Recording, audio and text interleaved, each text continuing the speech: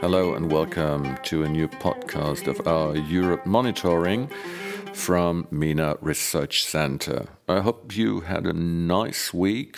Here in Vienna it just started snowing, so we found some time to release our new podcast episode. So enjoy. Today we're gonna start with Belgium, where the recent killer of a police officer was already on a terror list. In mid-November, a man attacked two police officers with a knife in the Belgian capital of Brussels. Officers were taken to the hospitals, one of whom later died from his injuries. A spokesman for the public prosecutor's office in Brussels said the attacker shouted Allahu Akbar in Arabic during the attack. This was also confirmed by people who had been present at the attack. He was later gunned down, according to the police. As for his state of health, it was only said that he was in the hospital, unfit for interrogation. The assassin was born in Belgium in 1990 and was in prison from 2013 to 2019 for violations. According to Belgian media reports, the man stabbed the patrol officers near the Gare du Nord train station in the Schaerbeek district. A police officer summoned to reinforce the attacker shot and put him out of action, reported the Belga news agency. The man was arrested and taken to a hospital. According to media reports, he was shot in the stomach and leg. Belgium's Interior Minister Annelies Verlinden wrote on Twitter that she was in close contact with the police and Mayor Philippe Cloos. He, the mayor, described the incident as a horrible tragedy. The president of the European Parliament, Roberta Metsola, wrote that she was shocked by the murder of a police officer on duty. My thoughts are with the family and friends of the deceased official, Belgian Prime Minister Alexander De Croo said on Twitter. He hopes the hospitalized officer is doing well. The alleged cop killer in Brussels was on an official list of terror suspects. The convicted man was on a list of potential terrorists, prosecutor spokesman Eric van de Supt said in a statement. The suspect came to a police station and expressed his hatred of the police. The officers could not have arrested him. A justice spokeswoman said the suspect volunteered for psychological help at the police station and he was therefore not arrested but sent to a hospital. He left shortly thereafter. Islamist-motivated attackers took place in Brussels in March 2016. A total of 32 people were killed and 340 others injured in the attacks at Brussels airport and in a metro station. Since then, there have been a number of attacks on police officers or soldiers in Belgium. Most recently, in May 2018, there was an attack on police officers classified as terrorist. At that time, a man in Liège killed two policewomen and a student while shouting Allahu Akbar.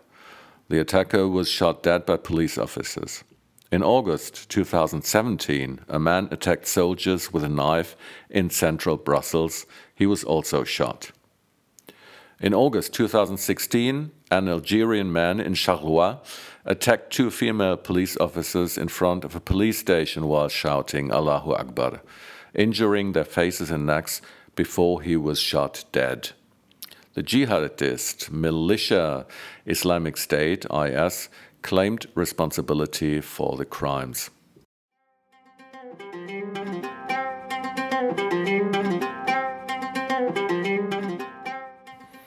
We stay in Brussels, but switch over to the European institutions, where the question arose if Iranian Revolutionary Guards are in fact a terror organization.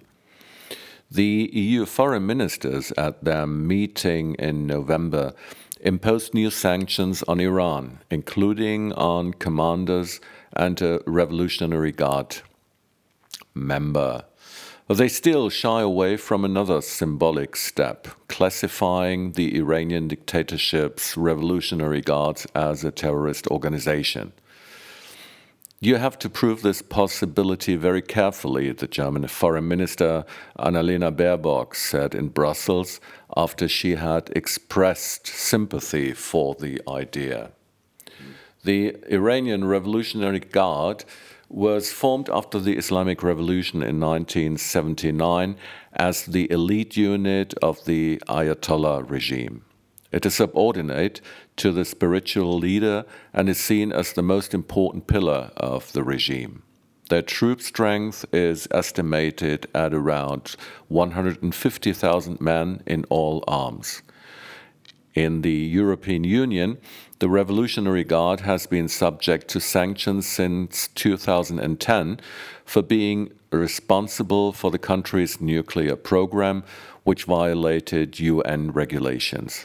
Entry bans and asset freezes were also imposed on leading members. After the terrorist attacks of September 11, 2001, the EU introduced its own list of people and organizations involved in terrorist acts. The initiative for this lies with the member states. A competent authority must have initiated an investigation based on conclusive evidence or circumstantial evidence. The Council of Member States then decides unanimously on inclusion in a joint list. 13 people and 21 organizations are currently on it, including the Kurdish PKK. The EU foreign policy representative, Josep Borrell, referred to this procedure in November.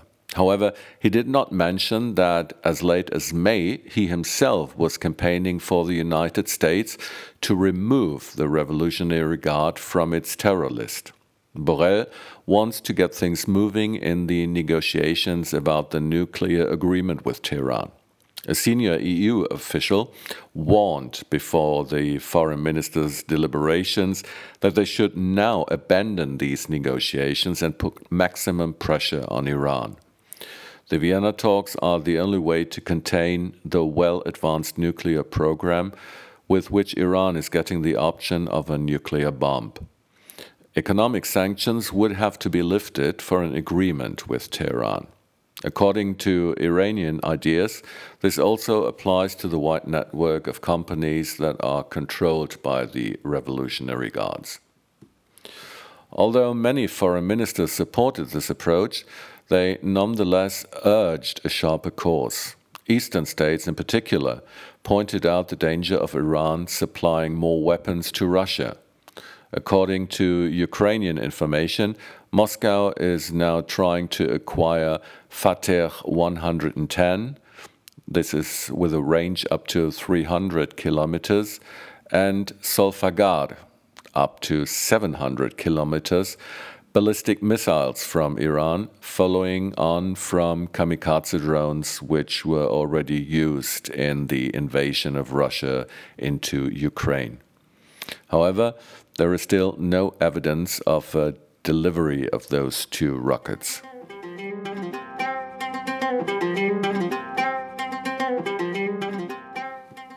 Let's jump over to Turkey, or Turkey, as Erdogan demands that his country should be named in English. The Istanbul mayor in Istanbul faces a trial. The public prosecutor wants Erdogan critic Ekrem İmamoğlu to be found guilty of insulting the Supreme Electoral Council. In its conclusion to the trial, the prosecution stated that İmamoğlu should be punished and banned from holding public office.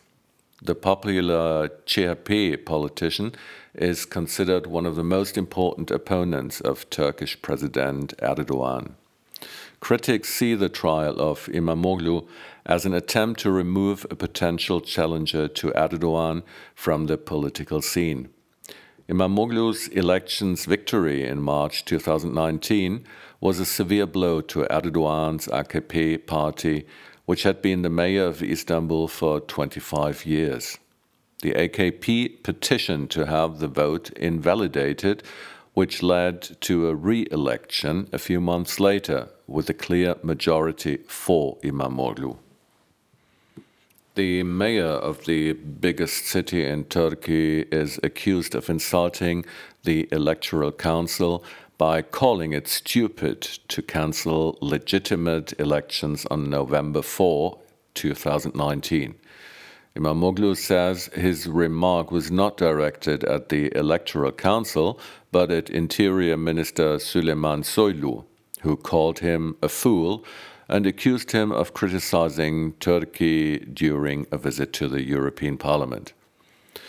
The trial was adjourned now until December 14 after the prosecutor's plea. Then the defense should hold its closing arguments, and by then a motion for a bias against the judges' panel should be decided.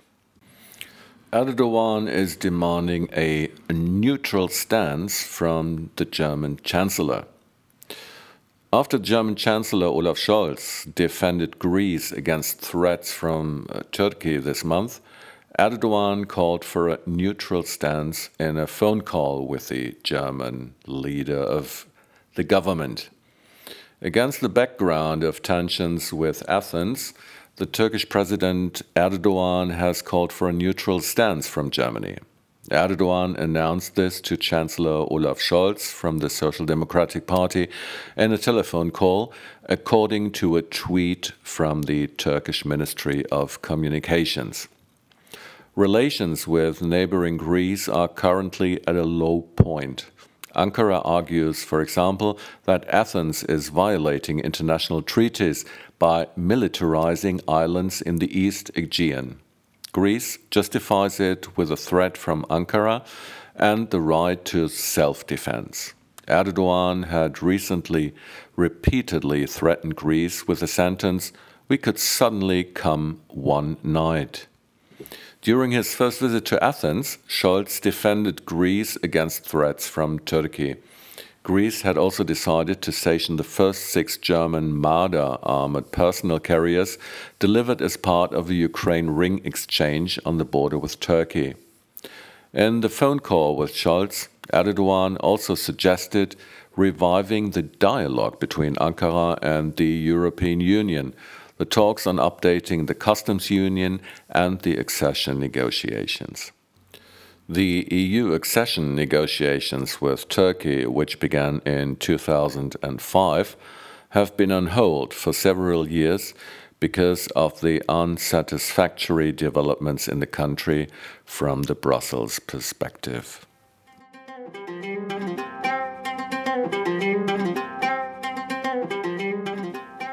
So that's it for today. MENA Research Center is wishing you a nice and hopefully cozy weekend. And also, as a reminder, in December we are not going to sleep, but we will focus already on the new year. We will redevelop our website and also start playing with some new innovative media that we would like to present you. So don't be afraid that we will be a little bit more silent in December before we will present our relaunch in early January. So stay tuned. Even in December, there we will already are preparing some new podcasts for you, but be aware that maybe the quantity of articles on our website will be a little bit less than in the usual time. So stay tuned, have a great weekend, and see and hear and talk to you soon. Bye-bye, yours Michael from Vienna.